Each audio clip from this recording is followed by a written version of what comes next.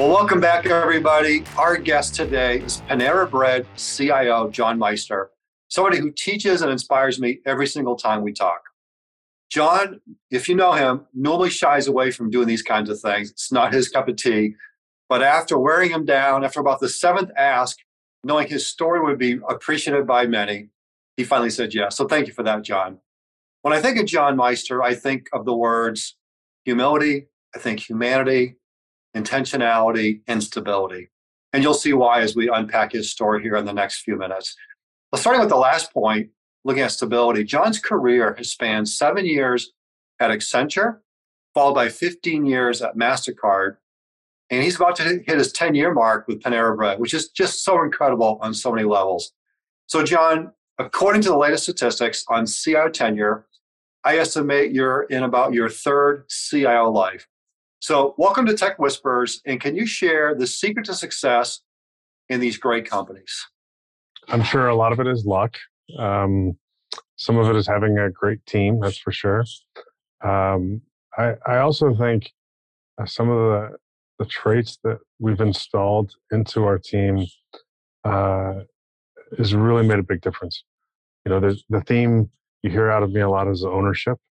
Right, we typically own the business problem with the business sponsor, and we think about solving it. We don't think about just applying a technology solution or a new technology to a problem. We think about owning that problem and solving the problem. And I do think ownership goes a long way. It also, over time, builds this business knowledge in the technology team. We like to be seen as a member of the business team and able to get after solving those real world problems. I don't think we've ever thought of ourselves as order takers. You know, you've heard that all the time, legacy IT order taker. I'm not sure I've ever acted that way. I don't know that I'm ever interested in doing that. I guess I'd be fine if it was in a restaurant taking your order. But the reality is we typically want to know what the business problem is. And let us help you think about that business problem. Over time, I believe that the technology organization at Panera has really become someone that the business teams want to pull into their problems and give me ideas on how to help solve that. And I think moving from that mode of order taking, I guess, to really being a business partner and owning the problem made a tremendous difference over the years.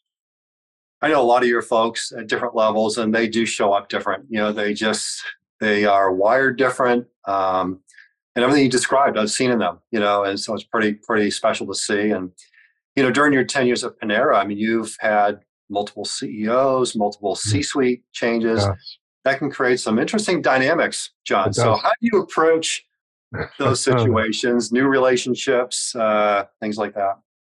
So. I have typically tried to sit back and explain the big picture, start at the big picture, then drill into what we're doing or what we're talking about. I assume that I'm not trusted at all by a new CEO. I'm fine with that. You don't have to trust me from day one. We'll just continue talking and talk through these things. The trust is built over time, right? So you show some vulnerability to build that trust.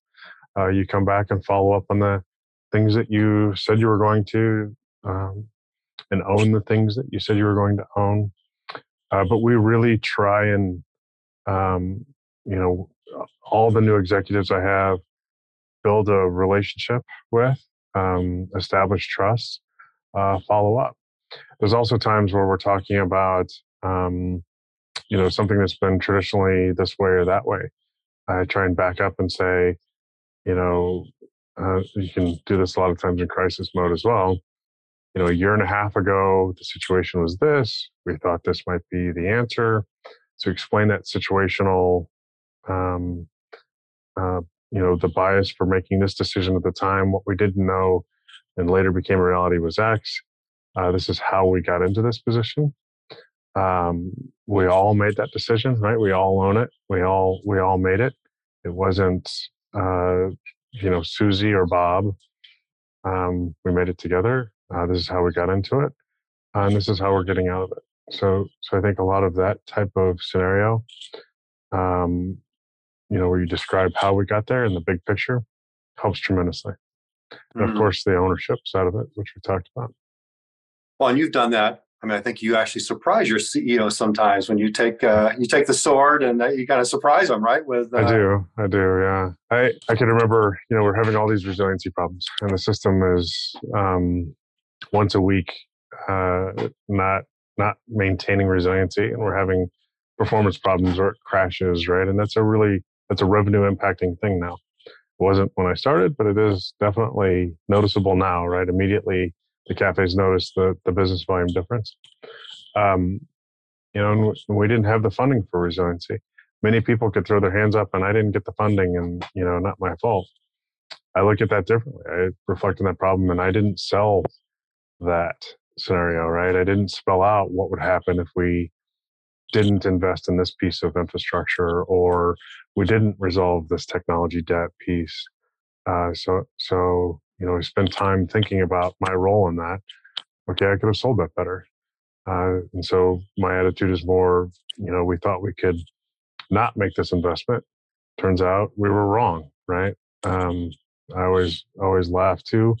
We like to say we have X% uptime, right? 99.9 or 99.99, all those type of things. But the problem is your systems don't crash in the middle of the night when no one's using them. They crash during the times of stress. So whatever you think is your window of downtime, that's going to happen at the least popular moment, right? The time when you're busiest and the system's under duress. So you have to think that way, right? And if I don't spell that situation out, how does the rest of the executive team understand? Is it time to remove that technology debt or refresh this infrastructure or those type of things? That's my job to tell them when it's time to do that. So you yeah, typically flip that on your head a I little bit. love it. I love it. Ownership, extreme ownership. Yeah, So, John, I think about a lot of your stories, and one of them that really resonated with me was I think it's when you knew you had arrived as a business leader. Is when you yes, started getting pictures from your CEO from the cafes. You know the story I'm talking about? I do. So every morning, the CEO would use the app to order breakfast and get it on the way to drop his son off at school. And he'd stop at the light, kick his son out. His son could come back with the order before the light turned green. I had a good day. If he had to pull into the parking lot, I had a long day. I had a long morning, certainly, because I would hear about it. Um, and he ordered the same thing. I'd call the GM, like, you're killing me here. Can't you, help me out a little bit? And the GM would laugh, like he's been around the block a few times. He's ordering a bee green smoothie and a toasted plain white bagel. So the bagel's warm, smoothie hasn't separated. We're making it only after he orders it, right? He knows Mm. he's 2 steps ahead of you in this thinking. And I laughed. Um, and I would go about a week without hearing from him, and I'd think, oh my God, we finally arrived, right? We finally got this experience down. It's 25 seconds, right? From the time you get out of the car to get your food and get back in the car. And I would time myself many times, but it had to be that way every time. And he would change cafes on me all the time, those type of things.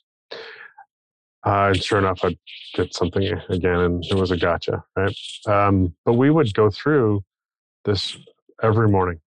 And there was a time where it had probably been 3 weeks since I'd heard from him, and I thought, maybe this is the time. And then I started to get text messages of, here's the toasted bagel I got this morning at this restaurant. I went to our different location, and this is the toasted bagel there. I went to a third location. This is the toasted bagel I got there. And these pictures, the bagel was, one was dark, one was light, one was barely toasted, one had toast marks on it, one didn't. Um, and it became, the inconsistency of our toasting of our bagels is terrible. I knew I had arrived. So I've owned this experience so much that he now wants me to own toasting, which, I laughed because I thought I can go out and buy $100,000 AI enabled toaster with AI cameras on it and everything. That's not what he's going to want. So I went to Boston for my Friday's meeting with him, standing meeting, and we had a poster, and he had hit, I'm going to say 30 cafes, and he had organized them from light to dark. And what are we going to do? So get the app services guys. Let's go back and look at, the factory settings on these things. How do we, let's get a color guide out there, send something through. If it matches this, turn it down a notch. If it matches this, turn it up 2 notches, whatever.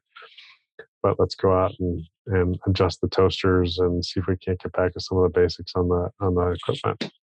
But that's when I knew the technology was no longer our challenge.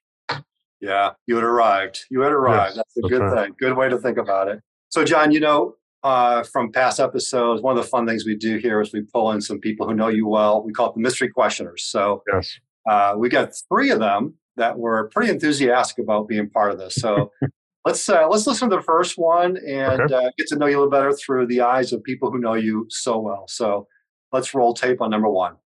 Hi, John. With all of the complexities of technology today, how do you explain new technology concepts with senior leadership? That's from Anita Klopfenstein. I recognize the voice. I try to do storytelling, but it's not just that simple sometimes.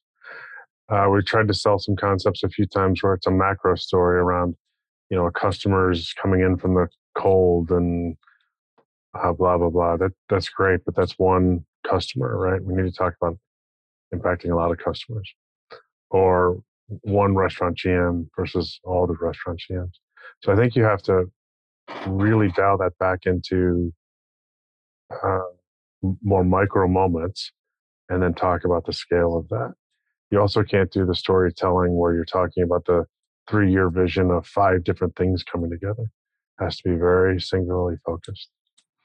We've done a lot around, I remember describing AI and putting that into some of our sales forecasting. A lot of people thought, oh, that sounds great, but it also sounds very expensive. Okay, well, we start out with just creating a lot of data, apply some out of the box modules, and then let's measure, right? We can measure the last months of sales and predict what today would have been as we see today happening and what is more accurate. And if we can start to, just shave a little bit here or make ourselves a little bit better there, predict a few other scenarios, those are the types of things you can talk to.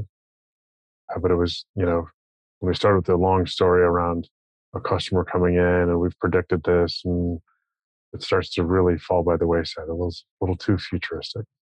So the micro moments, and then, relating how that would be helpful. That's amazing. And you and Anita go back a ways. People who follow the show, she was on the show a couple months ago in February, and you had a question for her, which was fun. She used to work for you. She in one breath she talked about her current CEO boss, and then she talked about John being the best boss she ever had. That's a lot of flattery. I think Anita is an incredibly accomplished person.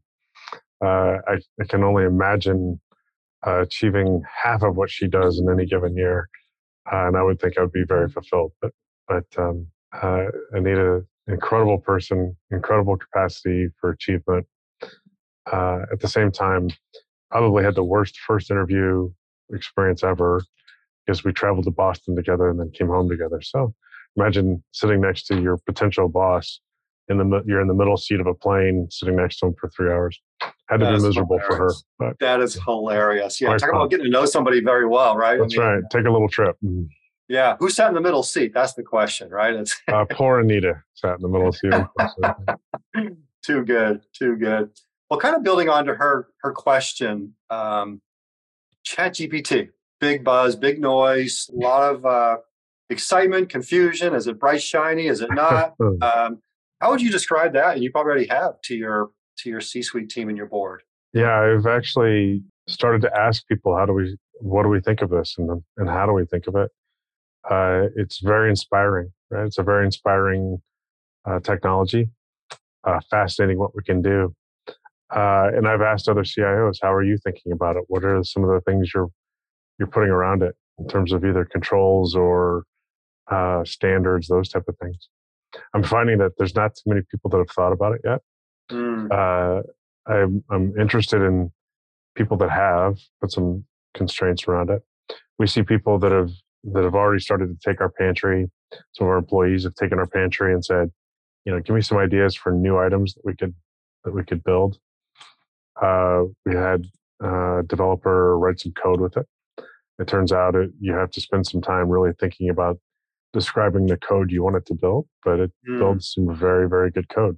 So we've done some poking around the edges, but I don't know that we have truly figured out uh, the great things it's going to do or the constraints we need to think about in the long run with how we work with it. You can't let too much intellectual property out, right?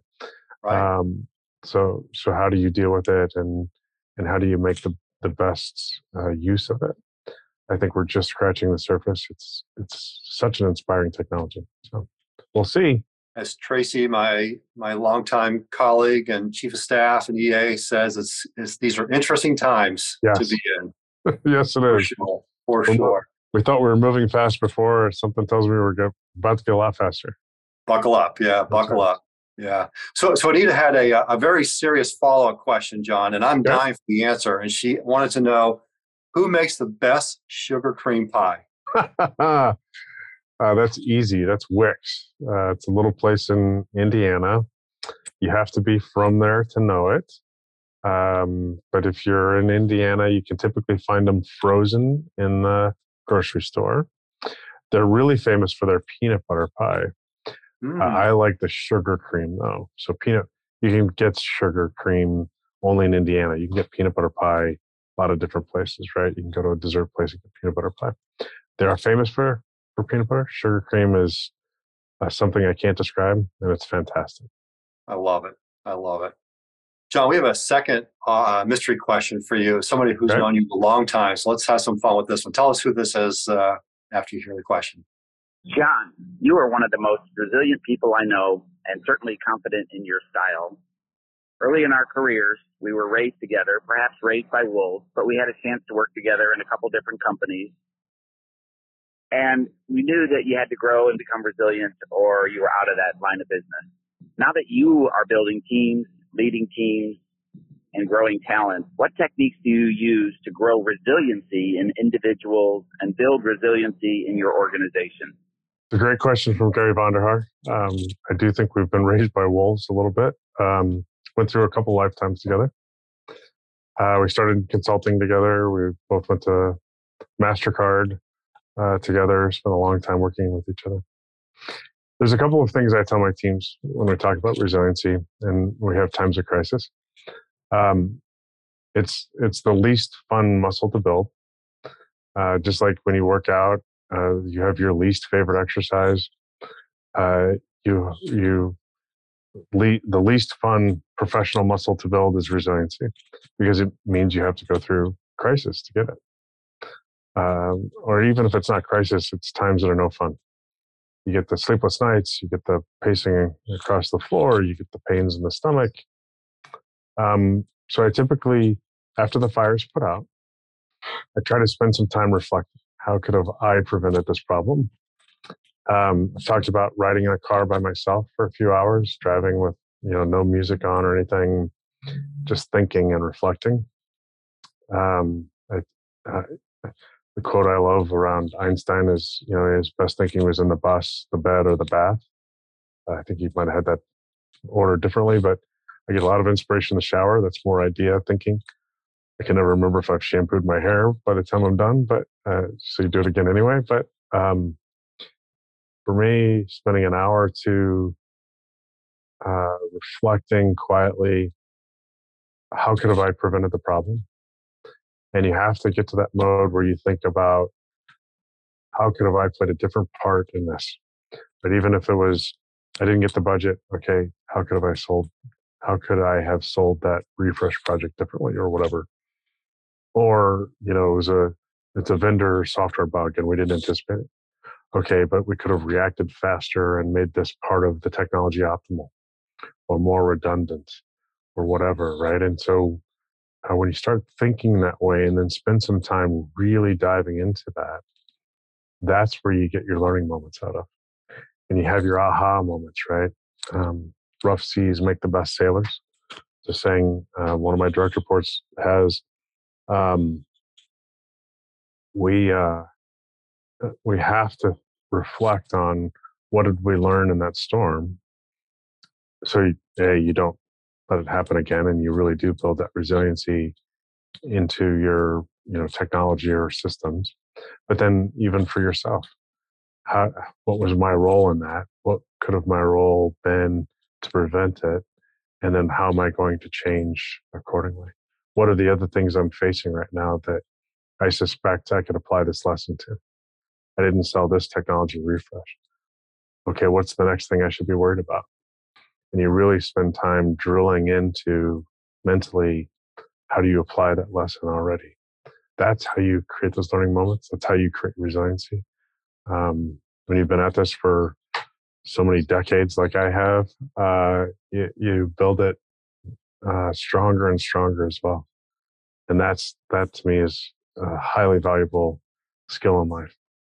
It's also how you get past regret and heartburn over things, right? You can get angry and say, this was done to me, or you can accept some responsibility into it, reflect on it, and choose a different mentality and find yourself a lot happier when you wake up in the morning. Well, and you build a culture around that too. It's pretty special, and how your folks, you build that resiliency in your people. And I know you'll jump in your car and drive an hour, just get that think time and just right. clear your head and get the noise blocked out. And always appreciate that. So speaking of culture, I want to talk about Panera Bread. And by the way, thanks to Gary Vonderhaar, great friend. And I think he was in Colombia when he did the question. He's like, oh, yeah, let me get this done for John. So I loved, we were raised by wolves. It's beautiful. So speaking of culture, I just want to unpack Panera, the company, a little bit, and then also Panera 2.0, because there's a lot going on there. And, I think I've shared with you that I meet with a bunch of guys at Panera Bread here in Tulsa every Thursday morning. It's a little Bible study. Big shout out to Kyle and Jerry, John, Brett, Curtis, and James. And, we know the people who work there. We thank them every morning because they're there and they're awesome. And we see the police officer and we see the old guys over on the side. And not that we're young, but Kasha, the young engineer from Kimberly-Clark, it's like a family culture. Yeah, there, John. And something tells me there's some intentionality behind that. There is. The entire company. It really struck me when I came to Panera and started talking to people. It feels like a family. It's warm. It's accepting. We talk about the lack of tolerance these days, the lack of tolerance around other opinions, all those types of things. Panera, we strive to be different, right? All voices are heard. You have respect. You have the ability to be your authentic self as well as a result, right? Because you trust that you're going to still have these relationships. We don't always disagree, and that's fine. That's how we learn. At the same time, it's also important that everyone has the ability to maintain a sense of dignity, right? And even then, when we think about the food and the experience, we want it to be something where you walk away feeling better afterwards, right? Whether it was the food I ate, the quality of the food, I don't feel terrible about eating it, the experience shared with friends, the environment, all of those type of things. And I really I tip my cap to the cafe GMs that think about their teams as family, really take care of their employees and their customers. The people that work in that cafe, they know their regular customers, and it feels like family to them, right? And it is a friendly, warm environment, and that is really served by those cafe employees. There's many times where I apologize to them. We've had a technology issue, a customer's yelling at them for something that's my fault. And I do appreciate the fact that they take the brunt of that sometimes. Or it's a cafe system where their employees are yelling at them because we let them down, right? So there's many times where they're taking the brunt of the pain that we should be feeling. But at the same time, We recognize they're our number one leader, and we try and do everything we can for those restaurant managers. I love it. I love it. Just to give a little personal note here for those who are listening on audio and not watching on YouTube, I'm looking at John's skateboard in the background there. It's not unusual to see you going down the hallway on a skateboard or even a bike sometimes. So I have been known to tootle around the office on some kind of transportation. I love it. So, John, you went there. It's 10 years, and you went there 10 years ago to tackle the e-commerce you thought you knocked out in a couple of years, and it'll be good. And so, what happened, John? Tell us about Panera 2.0 and the journey. Yeah, there's so many great stories. I came here. I got to know when I was going through the interviewing. I wasn't sure I wanted to do this. I knew I could help. Then I saw the renderings they had and how deeply they thought about the customer experience.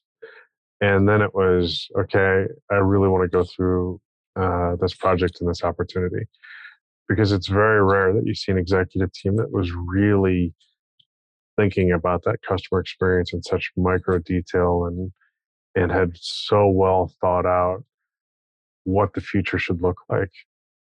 And the user experience and the design and the efforts that have been put into it were amazing.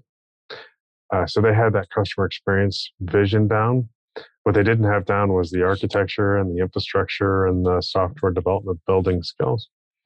And I could bring that. I knew people who we could hire. I knew people that had the reputation, like Anita. I hadn't worked with her, but I knew her reputation well. And I knew that she had the same mentality I did of owning it and really getting your fingers dirty with every part of that detail. So we started in. I don't think anyone was expecting some of the things that we brought to the table. We started talking about the timeframes we'd be able to deliver this on. I still remember the founder putting his arm around me and saying, "Stop promising something that you can't do, right? It's only going to set you up for failure." And at the time, it was rolling 2.0 out in a year. And I thought, a year is an eternity in technology time. Like, God, if it takes that long, I'm going to, I'm going to shoot myself. If I don't shoot myself, Anita might shoot me if it takes us a year. So we really thought long and hard, right? And they would ask us questions. How are you going to, you're rolling this out to 1 or 2 cafes a night. How are you going to get it to 100 cafes a night? I don't know, but we'll figure that out. We got a lot of smart people who have a lot of energy. And we had some people that we had out of restaurant operations that saved that project time and time again when it came to the rollout. We also were never satisfied. There were so many times where we were trying to beat ourselves up and improving it. And it just, felt horrible. And then, okay, let's go back and ask these GMs, is it so terrible that we should take it out and rethink this and come back in a month or two? And it became, no, my God, this is the best thing we've ever had. Stop talking like that. Okay, as a team, you hear that, you get a little bit more energized. Okay, we are onto something. This is going to be great, but we still need to perfect, this 1% edge case, or, the rainy day, got the kids in the back seat of the car. How do we improve this experience? So we really thought about long and hard some of those customer experiences and just kept at it. It was a relentless focus. My wife would tell you that probably describes me in many things in life. It's hard to get me off of that track sometimes when I'm on it. But it was staying at it day after day after day. And I would describe, when we were recruiting people into this effort, a lot of people that we knew, when we would bring them in, I would always tell them, there's 2 or 3 things that I have to be upfront about. You're going to be exceptionally happy. You can be authentic here. The company's goals and vision aligns with your values, right? And you want to make a difference. You want to see how you make a difference. You can go into a cafe and see what you did yesterday and how it impacts customers for better or worse. Mm-hmm. It makes you much happier when you see the smiles. When you see the frustration, it makes you dig harder. The other challenge of that, though, is it's also making you put in more effort and more hours, and you have to watch burnout, right? When you Mm. enjoy what you do and all the values align with what you believe and what you're doing, you can work yourself ragged, and you have to have someone that's going to, you know, give you a little bit of balance. And hey, you need to take 3 or 4 days off and get this out of your mind. And I don't want to see you for a few days. So there was some of that recognition too. One of the stories I've always appreciated, John, it's the Fridays with the founder. Oh yes, Would you mind sharing that story? And sure. So we would every 2 out of every 3 Fridays, I think I was in Boston, and we would go through different aspects of Panera 2.0. And we might spend an entire day reviewing the app and the website, or we'd start with the iOS app and go next to the website or the catering website, and we'd spend 2 hours talking about the shade of green that we used in the app. And the entire time I kept fluctuating back and forth. I would every now and then think, I'm the technology guy, right? Just get a marketing person in here, choose the shaded green, and tell me what shade of green you want to use. We'll have the engineers do it. We're the freaking engineers. We don't know art. We don't know, font was something we spent hours and hours on. But the reality was, um, my mind would flip and I would think about this differently. What other opportunity am I going to have to work with the founder of a company who's going to spend an entire day with me solely focused on this? And that, quite frankly, was a big reason for the success, right? Many people would walk away from this project because the change management is too hard for the cafe. The change management for the customers is too hard. Yes, this is great, but it's, figuring out how we're going to land this into a cafe, giving them very little training, and rolling it out to 100 cafes a night. That's hard, right? But having this intense focus all the way at the top and just going back through it over and over again of, I'm a dumb customer. I don't know the first thing about Panera. You know, how do you walk me through ordering food? Because when you're talking to a cashier, that's a cashier that takes hundreds of orders, right? And they're an expert. They're going to be fast at this. They know how to answer questions. They can see confusion on your face if you're debating between 2 items. They can describe something because they've tried it before. You have to convey all that into this digital experience type of thing. Nowadays, we think about that after COVID, and it's kind of silly, right? But at the time, no one was really doing this. You could order digitally for pizza, maybe some Chinese food for delivery. Wasn't a lot of other options, right? And we were really groundbreaking on this. And we would put ourselves in that customer's shoes and really think about it. But it was long days spending it through that. And you could, on the one hand, you could be, miserable with the CEO going through the shades of green and getting beat up over the fonts that we were using, or this isn't intuitive. Or you can look at that as an opportunity of, when else am I going to get this brain power in a room to help me hone this, right? And ultimately, I think we made something very special as a result. Yeah, there's a reason why you were in that room of those 2 out of 3 Fridays, and often didn't get home that Friday night. Yeah, I would typically miss my plane home on Friday night. It got to the point where I knew that Burger King was my last food option. They closed at 11. I have lots of respect for all the other restaurant companies. I frequent many of them. There's always something to admire, right? You can be jealous about something, but there's always something to admire. But in Boston, restaurants closed, stopped serving food, even on a Friday night. And I knew if I didn't get out of there at 10:45, I wasn't going to be able to find anything to eat before I went to the hotel, and then tried to get up at 4 a.m. and hit the first flight out on Saturday. Get a late flight out. Too funny. Well, you put the same care into the associate team member experience too. Those moments that matter. And I think our third mystery questioner might hit some of that. So let's listen into our third and final mystery question. John, over the past 5 years, as the primary HR strategic partner, I received constant feedback from our associates that many enjoy working under your guidance and actually would have departed during unexpected headwinds to our business and to the economy if it were not for your leadership? What guidance would you provide to your successor to be viewed as a remarkable leader? It's a great question from Naomi, my partner in crime these days. I had to talk Naomi into coming back to Panera, actually, so she's very appropriate for this question. She left us, went on to do great things, and then I had to convince her to come back at one point. There's 2 or 3 aspects to this question I break down. First, we, from a talent management perspective, we really take a vested interest in people's success. Mm-hmm. I want to know what are the coaching points around an individual, right? So you can tell me the 3 things they do great, but what's the one coaching point? I would try to make an art of coaching points and coaching feedback as well. So, what I appreciate is that, you won't take no for an answer. However, it could be better if you realize, you have some culpability in the situation. I don't know, making that up, but appreciate how to make it better. It takes all the defensiveness out of it, typically. And people want coaching. At the same time, I know a lot of people are going to work for us for a few years, outgrow Panera or outgrow their role and not have necessarily an opportunity. And they'll move on and do great things in their career.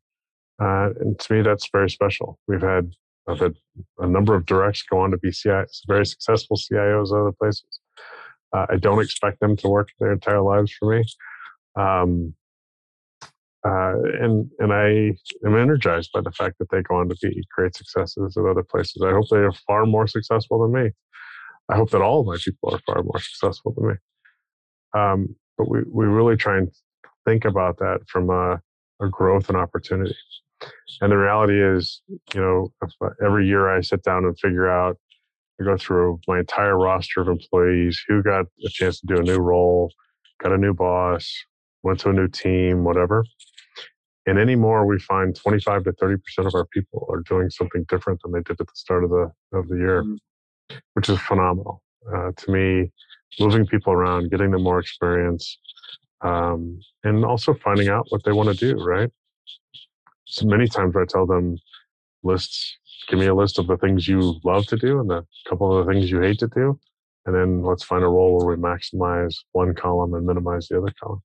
You can't always do the stuff you love and never do the stuff you hate, but we can certainly, move people around a little bit. You can try some things and find out what you love.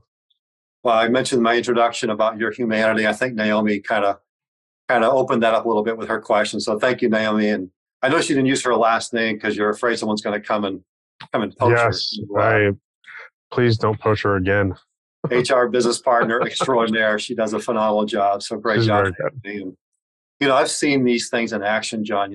When Lisa Nichols and I visited with you early on when we launched the Tech LX Leadership Program, and we kind of explained it to you. I think it took about 3.5 minutes, and you're like, "Oh, I'm in. Yeah, I'm in. Right. I want my people to benefit from this." And you personally handpick people. I mean, you know the people who are going through this program by name. He's ready now. She's ready now. This will force him out of his comfort zone. That's right. We just talked yesterday about the ones that we were potentially nominating for the next one. And all of my direct reports nominate 1. Some will be greedy and nominate 2. We go through those. Naomi helps with this tremendously as well. And we go through and, this will help them find their next opportunity here. This will get them out of their comfort zone. This is going to give them an ability to practice something that they don't get to practice. Maybe it's presentation. Maybe it's,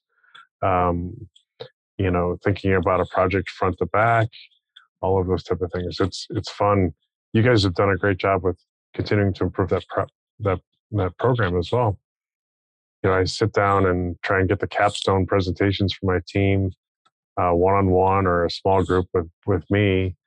And I love it. It's so energizing. It's inspiring, right? It really, at the end of the day, I get more out of that, I think, some days from that presentation time with them than they do. Well, big shout out to you and your peers in St. Louis. 85 companies in St. Louis that are leaning in, right? Mentoring, that's right. Investing in their people. And it's a great technology town. People don't realize it. We have taken, a lot of us, we had a meeting this morning. many of the CIOs, we talk about how do we keep the talent here? How do we grow more talent? How do we take the talent we have and make it better? Even though we kind of compete for talent with each other, we often talk about the talent we've passed around with each other as well. And how do we continue to build the next generation of great IT leaders? So, John, one of the things I know you're excited about is you do a lot of great things in the communities that Panera serves and nonprofits and your time and things like that. And the Tech for Good program, right? The scholarships to the Technological Leadership Program. And so have you thought about being able to narrow it down to one organization like to gift a seat to? Yeah, this was very quick for me as well. It's Girls Inc. We work with Girls Inc. here in St. Louis. We take 4 or 5 high school girls every year and do a little bit of an internship program. We get them exposed to information security. We get them exposed to some innovation, maybe coding on a mobile app or a website, doing some project management, doing a various set of roles, and have them really explore that for half a day and then talk about it for half a day. And we assign them mentors for each of those different roles while they're here. So fantastic program. Would love to gift a scholarship for them. Hopefully they can, of all the girls that graduate and go on to college and do great things, hopefully we can get one of them a little bit more exposed to technology. I always joke around. Cheryl Jones is the woman who runs Girls Inc. here locally. I tease Cheryl all the time. I would love to take some of those girls that aspire to be med school students and teach them to want to do engineering a little bit more, but most of them go on to do great things. But if we do have one that's really into STEM, hopefully we can help them get some contacts in the local group in the local community that can help them, whether it's answer a question, get a job interview when they do graduate, all those type of things.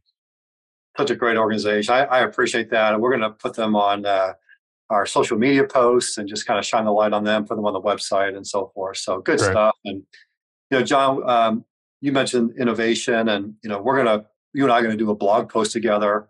Yep. It'll launch next week on CI.com. We'll unpack a lot of these things. And, unfortunately, we're kind of out of time, but my last serious question for you, two-prong. Favorite thing at Panera right now and what's coming? Can you give us a little insight? We talk about having love affairs with things at Panera. And so you have a love affair for a while and then you fall out of love with it, right? Every year I have a love affair with turkey chili for a while. It's only on the menu in the wintertime. It's healthy, tastes fantastic. The squash soup is another one that is truly very high quality. I love our new Asian crunch salad. It's fantastic. Some of the new things we've tested some frittatas at breakfast. They haven't done as well in consumer testing as we would have hoped. I still hope we bring them out there. Starbucks has the egg bites, which are okay. They're frozen in the microwave. These are made fresh for you. And they taste it. They're fantastic. We have 3 flavors.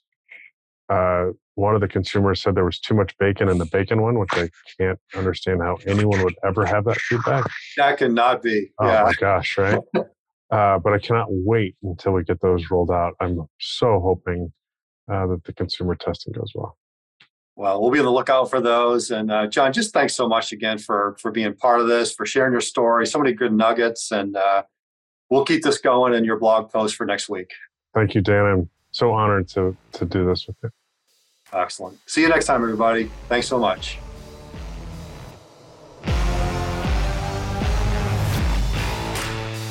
You've been listening to Tech Whisperers, inside the playbook of the best digital leaders, a Woolette and Associates podcast. Keep connected with us by subscribing to the show in your favorite podcast player. If you like what you've heard, please rate the show, as this helps us connect the world's best digital leaders with those who aspire to learn, grow, and thrive in this amazing profession. Thanks for listening. Until next time.